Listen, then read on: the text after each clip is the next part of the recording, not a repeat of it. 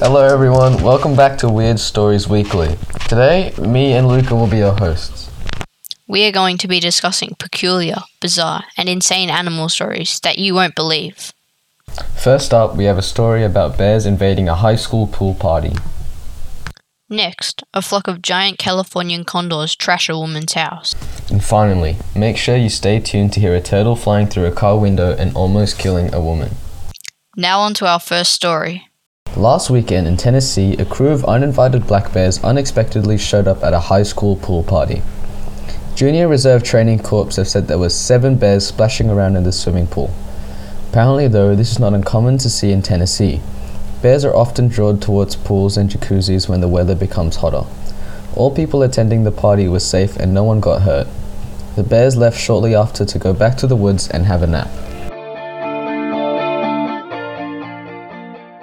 It is usually unusual to see Californian condors, as they are an endangered species.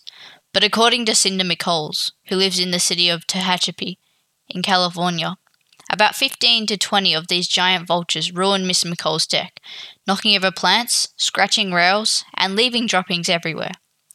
The US Fish and Wildlife Service have suggested to Miss McColes that if this were to happen again, she could deter the vultures by shouting, clapping, or spraying water.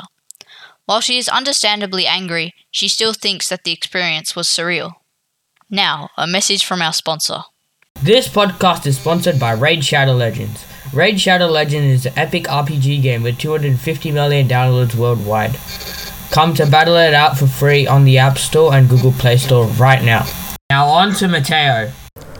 A turtle has crashed through a window of a car in Florida, striking a woman in the head.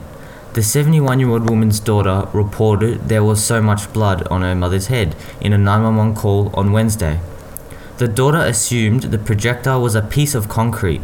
According to the Daytona Beach News Journal, the elder woman was brought to the hospital for treatment, and the turtle survived.